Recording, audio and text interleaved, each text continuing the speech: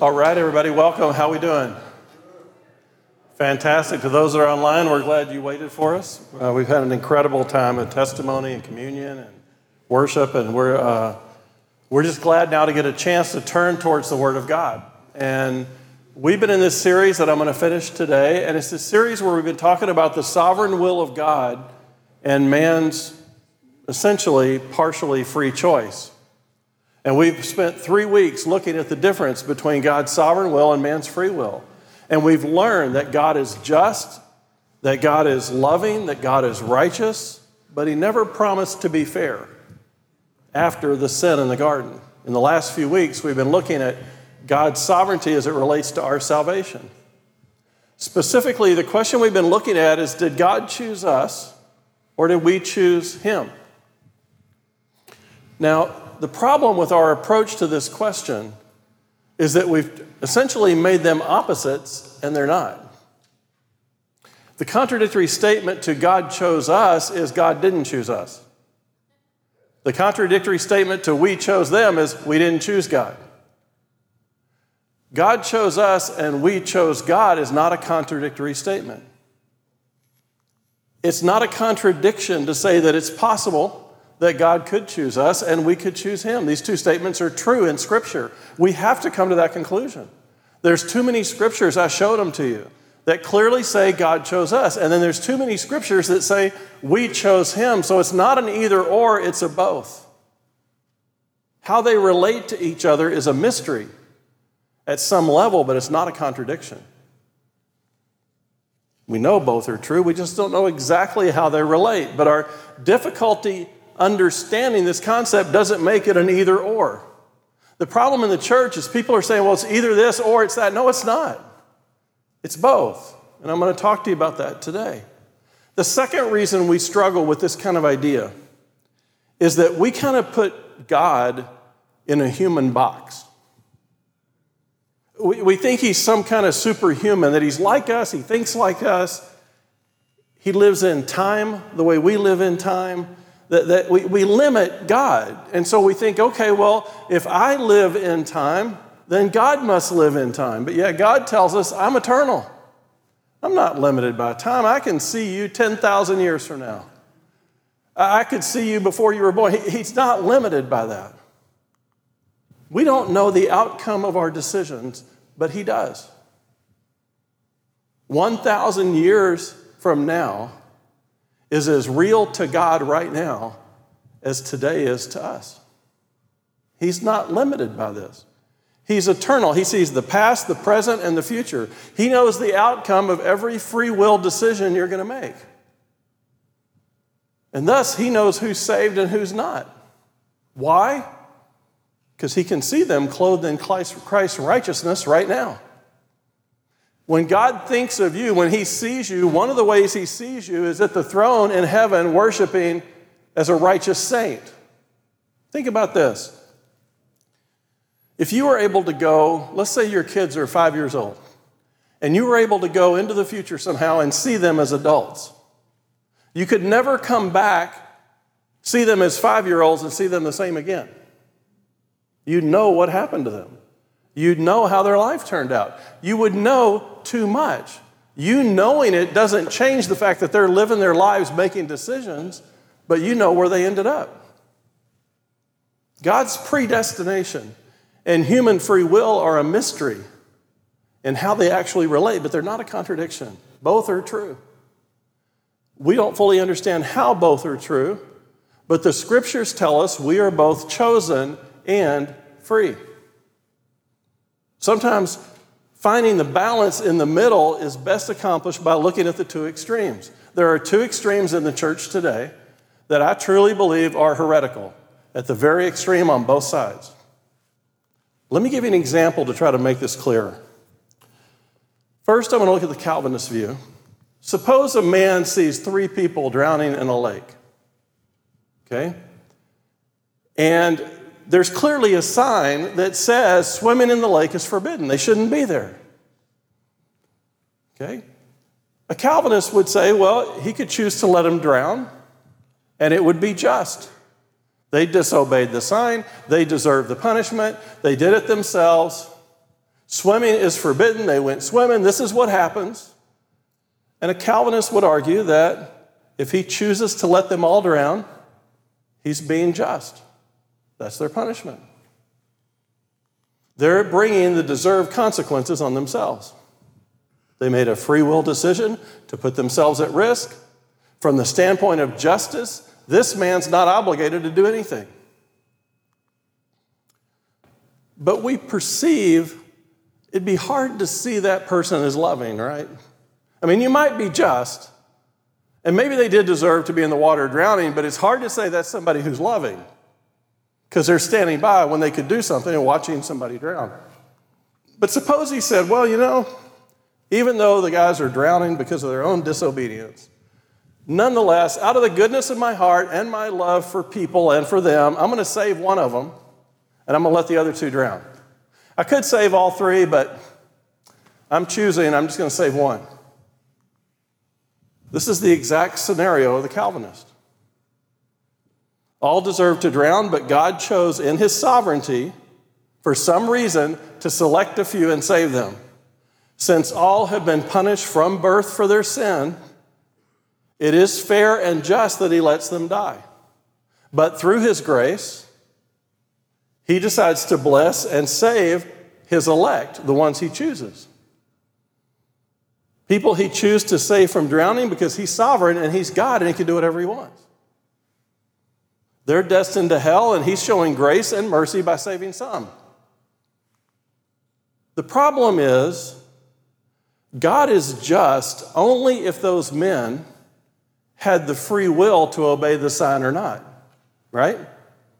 I mean, if the men were in the lake and they disobeyed the sign, somebody might argue, well, it's just. You get what you did. They should have gone in there.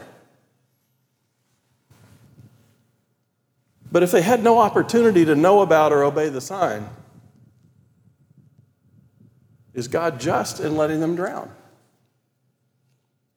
You see, justice in this case requires that they made a decision. They had the free will to swim or not. They chose to swim. If they ignored the warning sign and now they're drowning, they brought it on themselves. But what if they didn't get in the water by their own choice? What if they were on a boat, let's say, and they weren't swimming, they were boating? And let's say that a man named Adam was driving a boat and ran into him. And they ended up in the water not because of what they'd done, but because of what Adam did. And they had no choice in the matter. Would they still deserve to drown? Would an all-knowing God, who knows what happened on the boat, be just in letting them drown if they didn't make the decision to not swim or swim? Would he be just in saving one of three? Calvinists argue that God can choose some because they all deserve death. But if they never had free will, as a Calvinist would argue, how can you hold them accountable for a decision they never had the free will to make? If God didn't choose them, or if God decided not to choose that person for salvation, they had nothing to do with it. God simply chose that. Can God, in his justice and love, punish someone for a decision they never made and punish them for all of eternity? You see, the problem with the extreme Calvinist view is that without the free will to reject God, God's not just in sentencing people to death and eternity in hell. You see, the reason that we are destined for hell is because in our flesh nature, we choose to sin and reject against God. As a result of that decision, we are destined for an eternity of hell. None of us have the ability to obey all the laws. It's not possible. But if you take away our free will, then we were created, and God decided before we were created to either let us be saved or not saved. So the question is, if I was created to be against God, and I'm actually doing what God created me to do, how could he punish me in all of eternity and be just and loving? That's the decision. In this example, the man is just in letting them drown only if they ignored the sign and went swimming. Now, we can look at all kinds of situations here. Suppose they were mentally challenged and they didn't understand what the sign meant. What if the sign was written in a language they didn't know? What if they were blind and never actually saw the sign? In order for a decision to be just, it has to come from one who has all the information. Jesus says, all authority has been given, heaven and earth, to me. He's the only one who knows everything. He's the only one who can determine what a just sentence is for each of us. He says he's all-knowing and just. He says his decisions are always correct, always just, and always righteous. That's who he is. So if this man truly had all the information and these people did deserve to drown, and knowing that he could save all three, but he's tired, he's only going to save one, he's just. And he's exhibiting grace. He's sovereign in his decision. But what about his love? If you have the ability to save all three, and for some reason you choose one, you can say you're just, you can say you're righteous, you can say they deserve it, but when people look at you, you're going to have a hard time saying that you're love. Now, we would surely consider his love to be partial and imperfect. If this man had the power to save all three and he chose not to, he can't claim to have perfect love for everybody. He can't violate his nature and remain both just and loving. But that's not the God revealed in the Bible.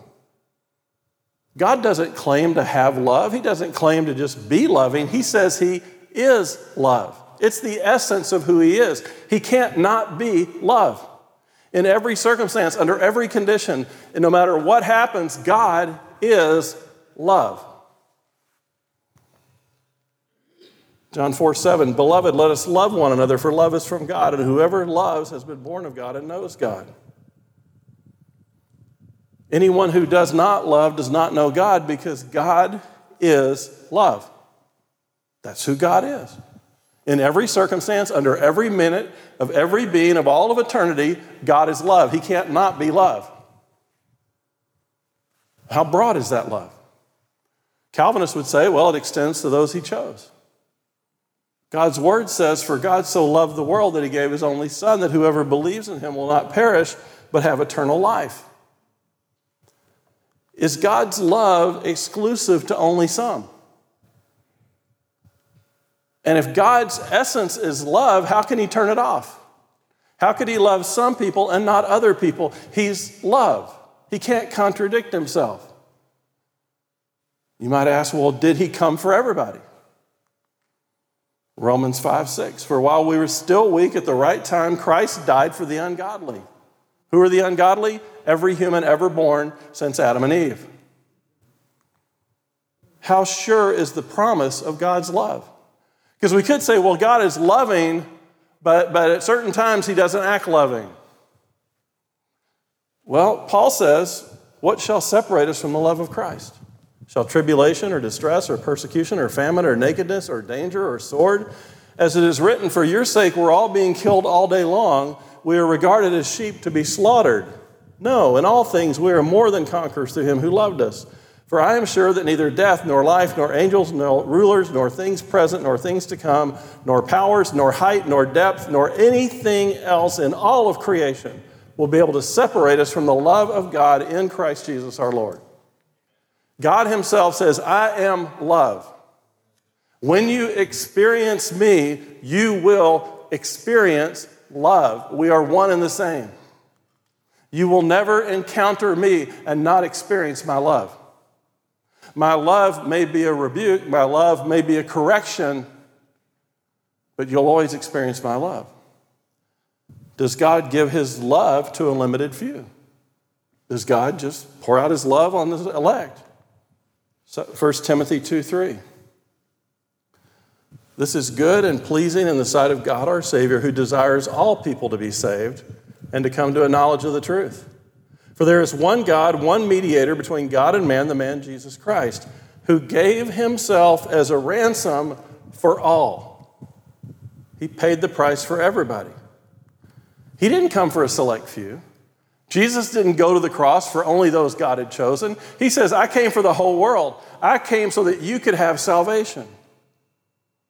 Paul tells us that God wants everybody to be saved. How? By God's sovereign choice? Yes. But also by coming to a knowledge of the truth and reacting to it. Paul tells us there's only one mediator between God, and it's Jesus, and he paid the price for everybody. 2 Peter 2:1.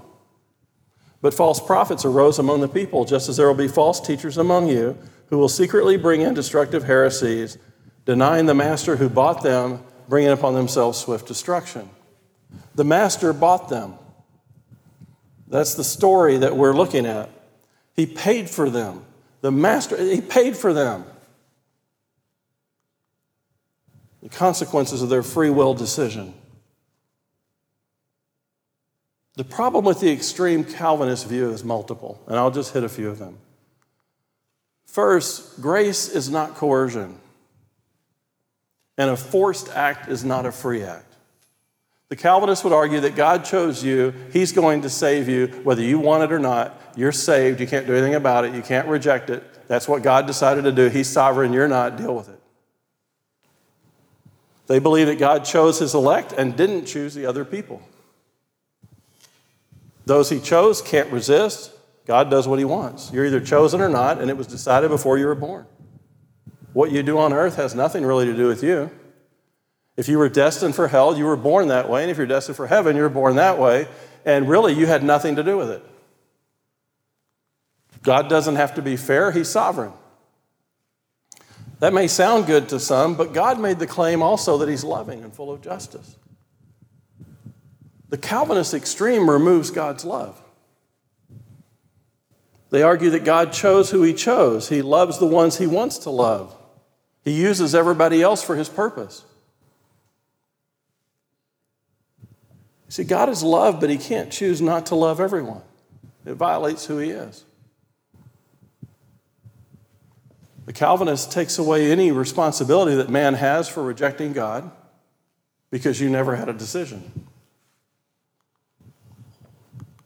So in this view, God doesn't love everyone. Jesus didn't die for everyone. Jesus only paid for the sins of the elect, not for everybody. Which means, by the way, that Satan won. That Jesus didn't defeat sin on the cross. He only defeated the sin of the saints on the cross. And Satan got exactly what he wanted, the majority of people under the bondage of sin, the way he wanted it to be, rejecting God. And if man didn't have free will, then why did God tempt Adam and Eve? And how did they make a decision? If they didn't have the free will to make a decision, where did sin come from? If Lucifer didn't have free will, how could he have rejected God? If God created Lucifer to reject him, then God creates evil, and God can't create evil. Evil comes from free will. Without free will, you can't explain evil. And if there's no free will, why did Satan take Jesus into the wilderness to tempt him?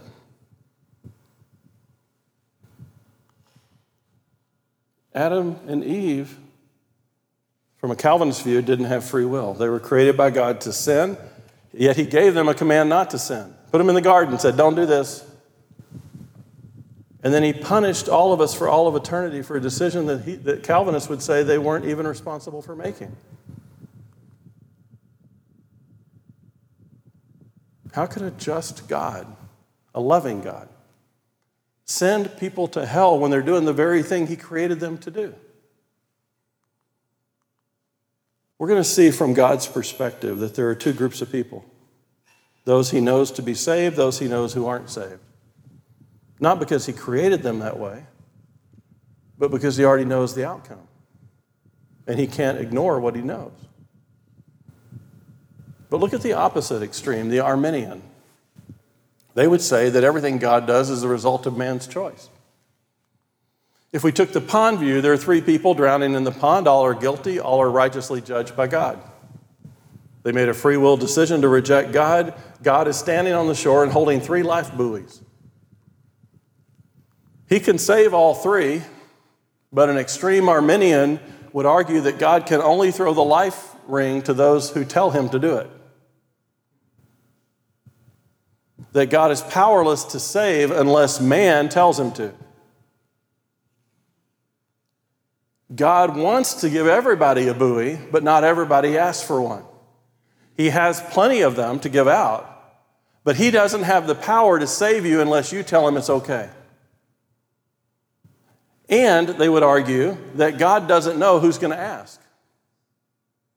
That some are going to request salvation, some aren't, but God doesn't know who is. He's responding to the human decision.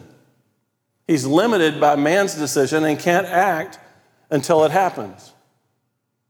To the extreme Arminian, man is in control. And man is sovereignly in control, and God has to respond to what we decide we want to do, particularly when it comes to our salvation. So on one end of the spectrum, you have man is in total control. On the other end of the spectrum, you have God is in total control. And if you look at scriptures, there are scriptures to say each, but they're both true, so the answer has to be in the middle. That's what we're going to talk about. God is not dependent on man, and he's not limited by time. Now, you must know that I think both of these extreme views are heretical, right? I mean, it's pretty obvious. I don't agree with either one of them.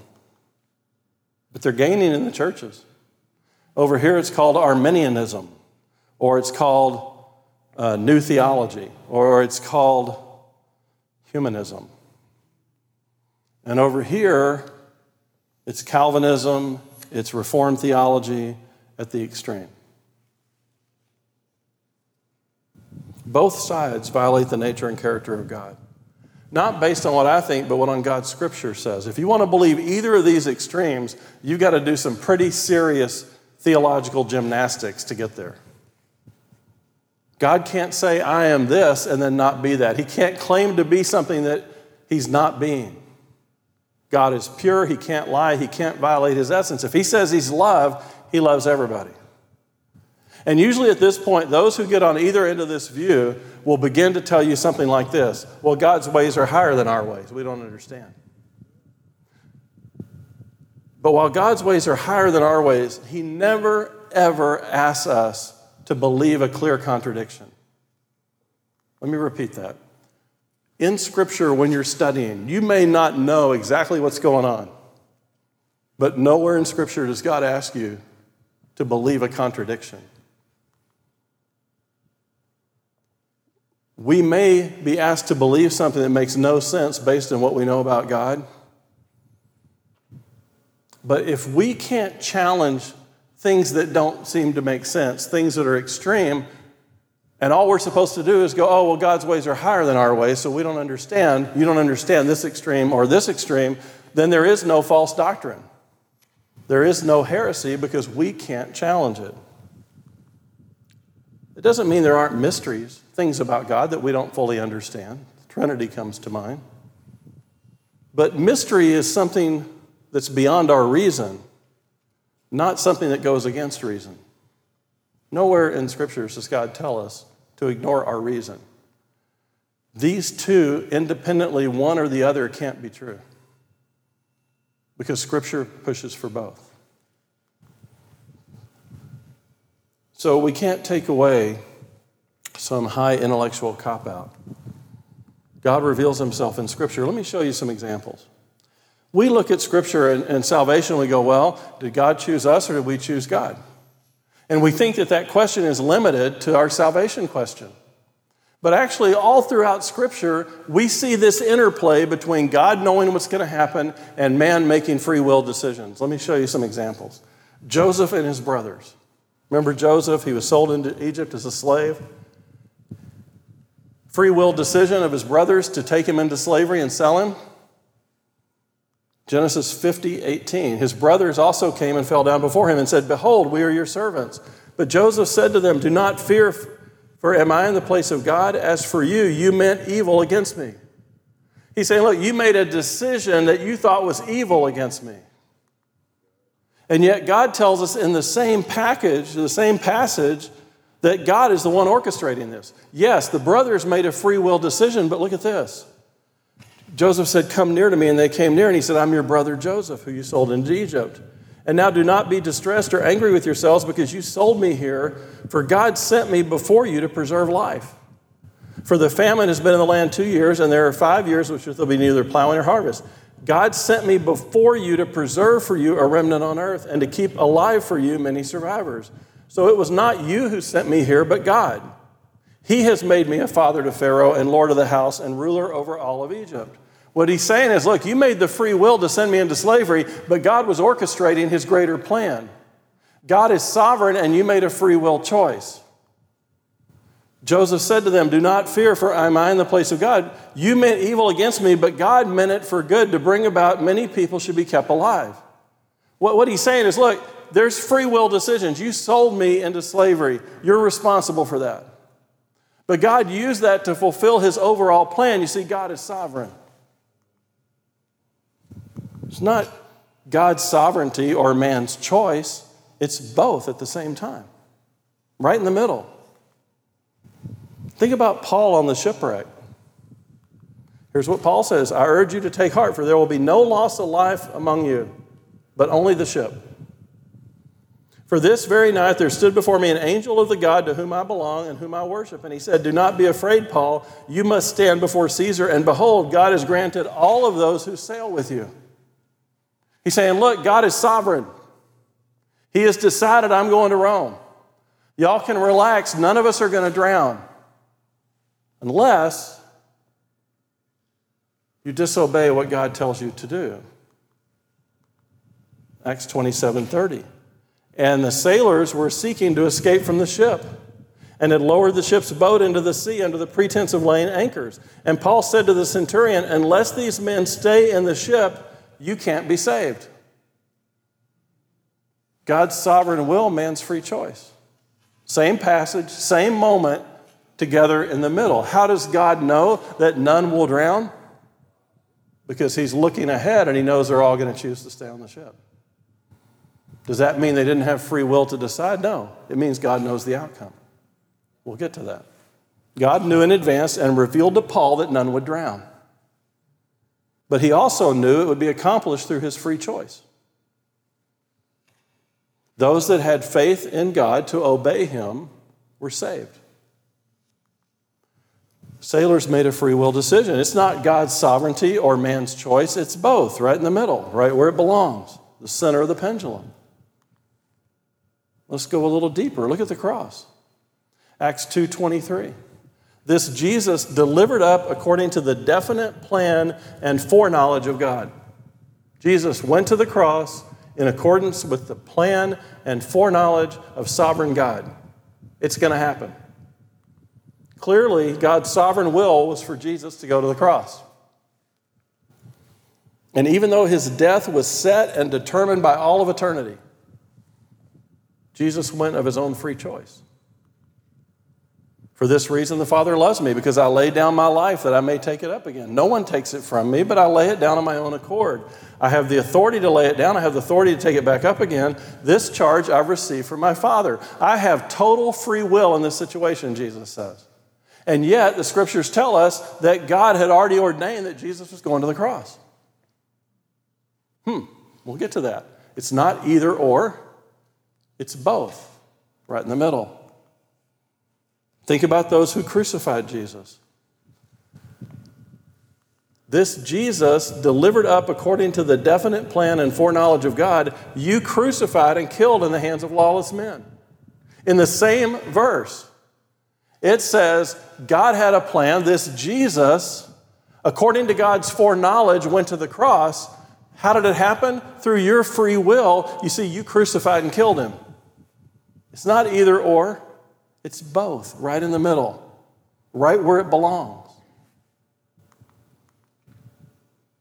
Think about the betrayal of Judas. God determined that the betrayal must happen, and it occurred as a result of a free and responsible decision that Judas made. Matthew 26:24, the Son of Man goes as is written of him, but woe to the man by whom the Son of Man is betrayed. It would be better if he'd never been born. Judas asked him, is it I, Rabbi?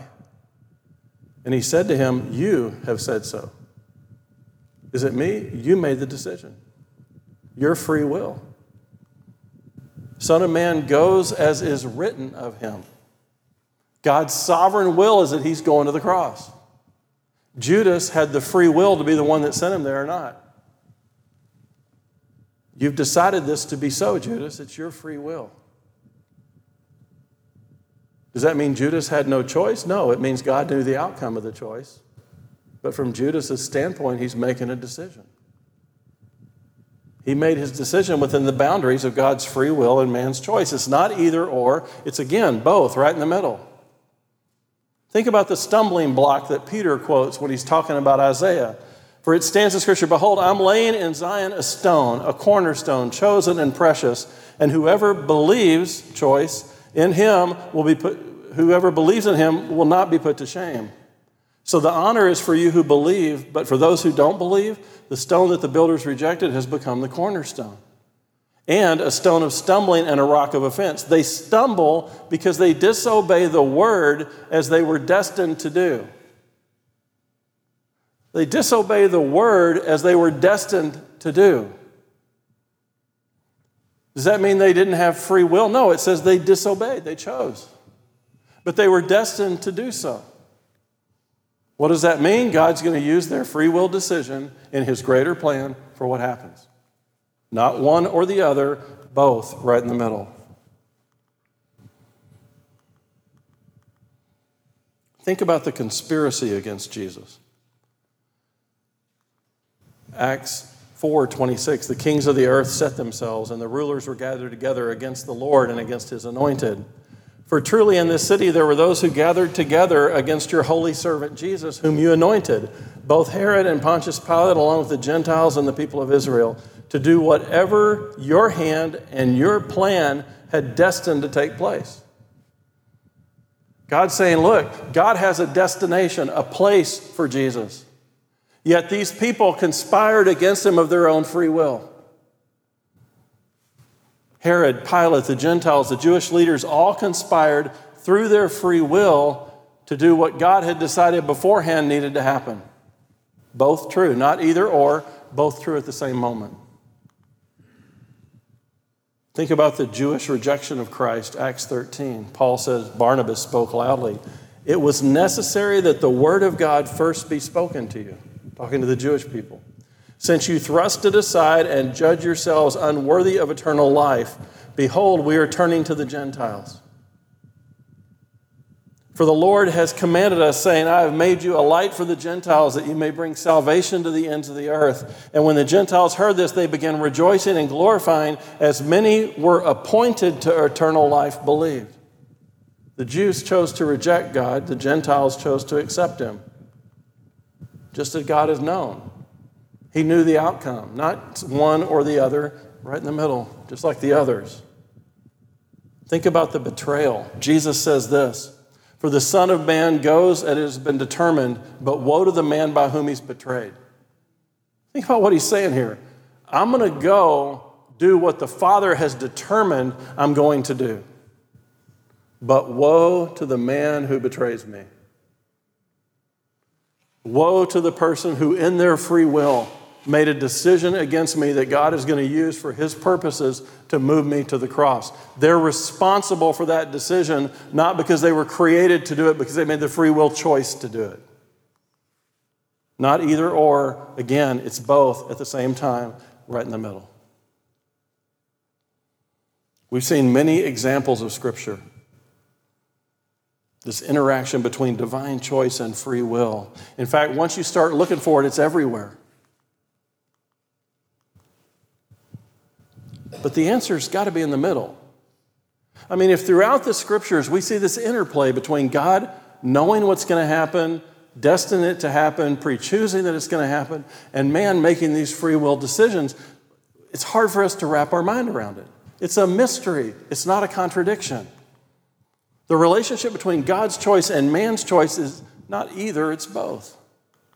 And here's why we have a problem with this.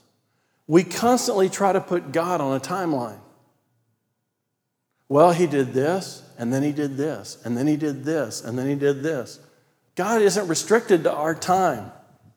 When he looks, he sees events as they've already unfolded. He can't go back and unlook, and he can't not be what he knows. He knows the future.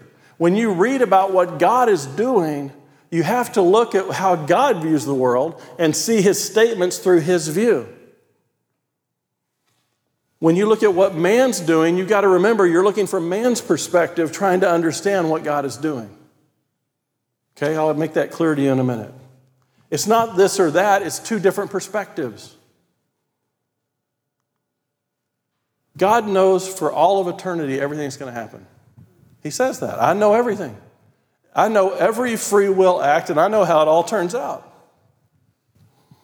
So what he foreknows is not based on what he chooses to make happen. It's what he knows is eventually going to happen. They're simultaneous, eternal, coordinated acts of sovereign God and man's free will. Our moral acts are totally free for us to decide. God is totally sovereign in determining the consequence of those decisions, but from his perspective, he already knows the outcome. Let me look at an example that may help you. Actually, I'm going to skip over this particular one. Just to give a clue to the slide, guys.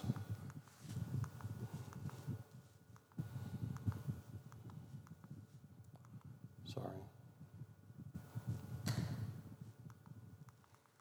Give me 1 second. I've just decided this is going to repeat what we've already said, so I want to make sure we get to this other point. The problem with our Western logic is that we see this and most things as either or rather than both. It's just the way we think about the world. Divine sovereignty and human free will are not logically opposite. The statement, John's salvation was predestined by God, and the statement, John's salvation was chosen by himself with God's help, are both true at the same time. Our salvation depends upon the way we look at it, the standpoint and the viewpoint of God. He's not limited by time. He knows what's going to happen, therefore, it is going to happen. Therefore, in his view, it's already happened. But from the standpoint of humans who don't know the future, we don't know that. Think about a football game. Okay, suppose that you recorded a football game and you watched it today. And you watched every play. You watched every moment. You're a football fanatic. You know everything that happened. Every moment. Those players played a game. They played a great game. No matter how many times you replay it, the final score is the same. The outcome is the same. Every play, every decision is the same. It'll be the same every time you watch it, and it will never not be the same. Once you've seen the game for the first time, you can never go back and watch it as if you don't know what happens in that game. That's why people tell you all the time, don't tell me what happened, I'm going to watch it later. Can't look at it again the same way. Yet during the game, every decision was made by the players and the coaches and the referees. The fact that you're going to know at some point what happened doesn't change the way they're playing the game. You just happen to know the outcome. They made their own decision at the time. They have their own consequences. If they didn't make the tackle, somebody scored a touchdown. Not because it was destined to be, but because in their free will, they didn't make the tackle. The game is both determined and free at the same time. God's not limited by time or space. So every human event, when we see God, we have to remember we're supposed to look at the world from God's perspective, not ours. The mistake we make in this is we can't understand God's perspective. Humans' events are not just as good as done to God, they are done. Since God has infallible foreknowledge of the future, in a sense, everything he's looking at in your life and my life is a rerun. It's already happened. Okay? He knows the outcome. He knows who you're going to be 10 years from now, 1,000 years from now, 50 million years from now. He can see you there right now. He's not limited by time. Doesn't mean that our actions aren't free. It just means we worship a God who knows the outcome.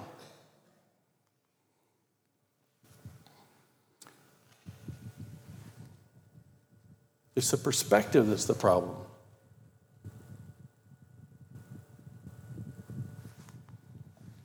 When you read that God did something, or knows something, you have to interpret it in the view of God. When you read that man does something or knows something, you have to remember you're looking at it from man. So I will make a free will choice to accept Jesus Christ as my Savior. It's a single event, but it's viewed from very different perspectives. From the human perspective, I've chosen God. He has revealed himself to me. The Holy Spirit has drawn me in. I had a choice to follow him or not. From my perspective, I chose God because I remember a moment in my life when it clicked. And I remembered a moment when I felt I surrendered. And I remember that moment when I had to get on my knees and say, God, okay, I get it. To me, that's a choice. It's a human choice. I made the choice to accept Christ. But from God's perspective, when he looks at that choice I made, it's already done.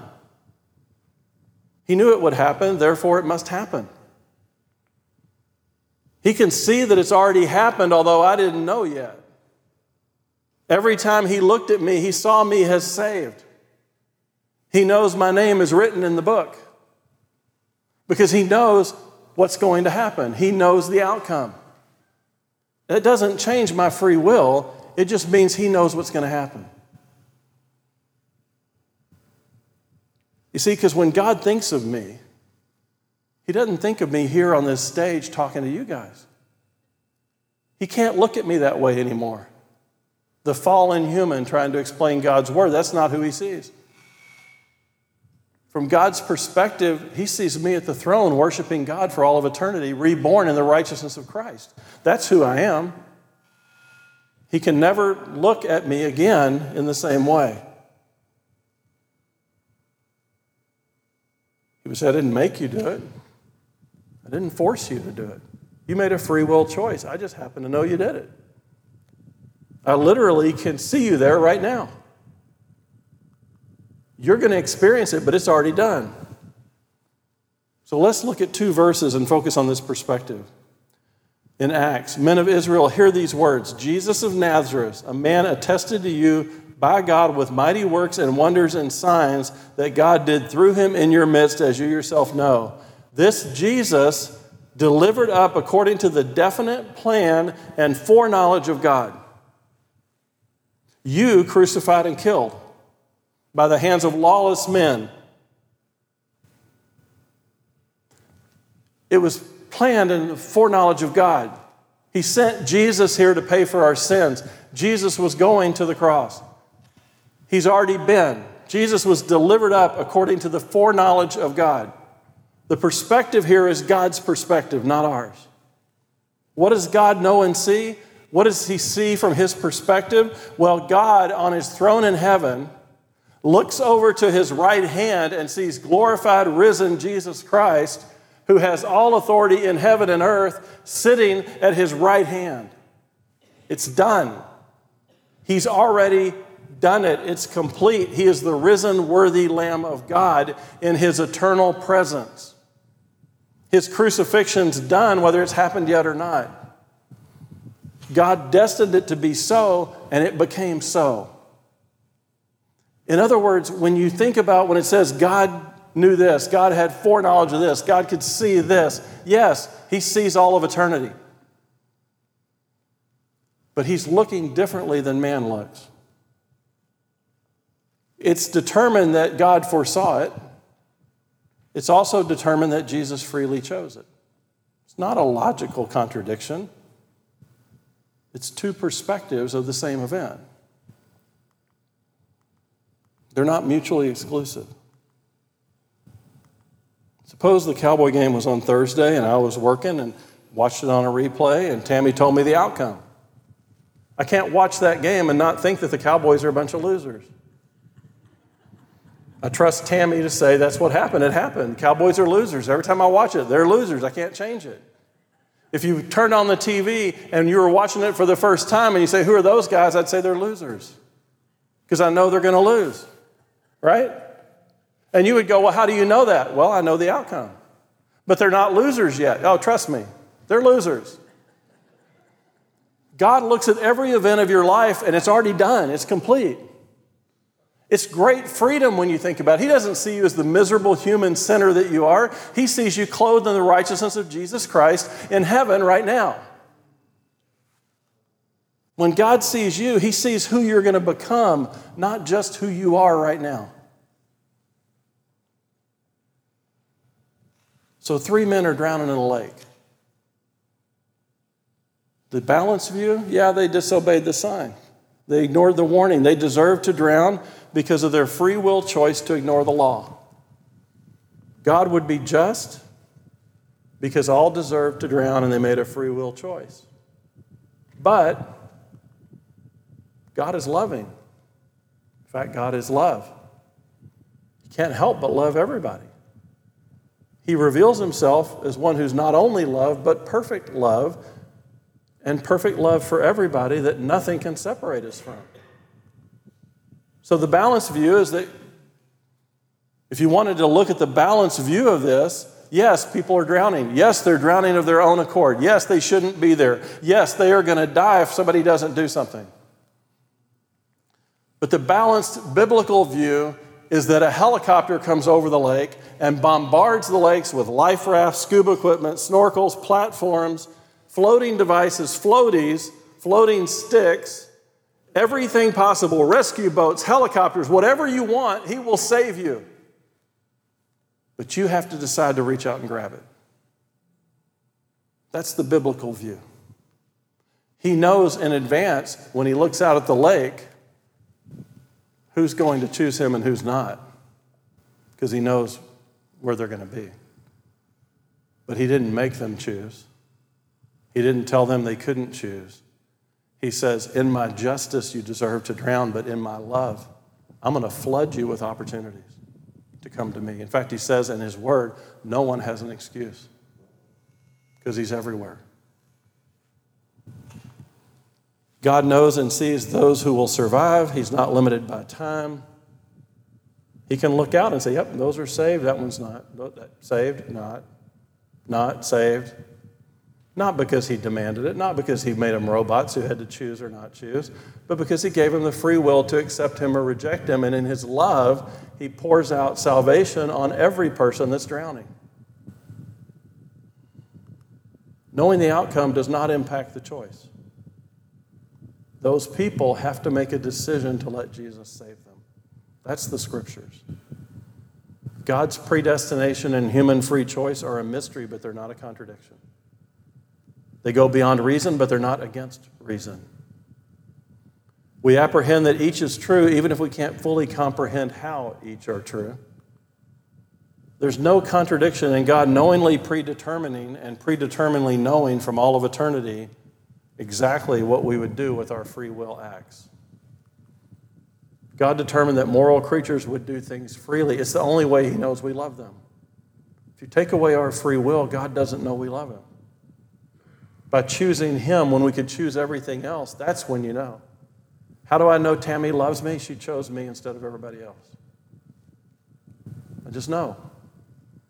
If she was created robotically to choose me, if she had no choice from before she was born to put up with me, that's not love. That's forced torture. In some way, she's responsible for having to deal with me because she chose me. It's not my fault, it's hers. She made the decision. She ignored all the warning signs. God is righteous and loving. He's not some God that created a bunch of robots who love or don't love, who were destined to hell or not. He says throughout his word, you're chosen. I know you're chosen because you chose me. I know the outcome. I'm sovereign God. I can't not know what I know. But I'm giving every person a chance to respond. So yes, I have sovereign will to save those who are willing to be saved. You didn't make me do it. You chose to do it. I want everybody to be saved. At the same time, I know the outcome. I know who the saved are. I know who the not saved are. I know that there are people in this world that will never choose me. Why? Because I see them right now and they're burning in hell. And it tears my heart up. And I see others right now and they're righteous worshiping me in heaven. I know they're saved. God is just, he's righteous, and he's loving. So we have free will. God has sovereign will, exactly the way he decided it should be. Let's pray. God, I thank you that throughout Scripture, you reveal to us the truth. We don't fully understand how your sovereign will and our free will tie together. But we know your word's true. And we know that when we see something that is challenging to us, we're to dive deeper, not run from it. So God, we'll probably never understand on this planet exactly how these two things interrelate. But you didn't ask us to. You didn't ask us to believe the extreme view on either side. You asked us to believe the Scriptures. And the Scriptures tell us that in some incredible, amazing way, even though you know the future, even though nothing gets by you, and even though you already know who the elect are because we've elected to be there or not in our free will, we still live here with a choice to love you. We have a message to take to people who need to make a decision. So God, help us not to get too lost at either end of this pendulum. Help us to trust you that you're true and you're good and you love people. And you wouldn't let somebody drown. And you certainly wouldn't punish somebody who doesn't make a decision to go against you. It would be unjust.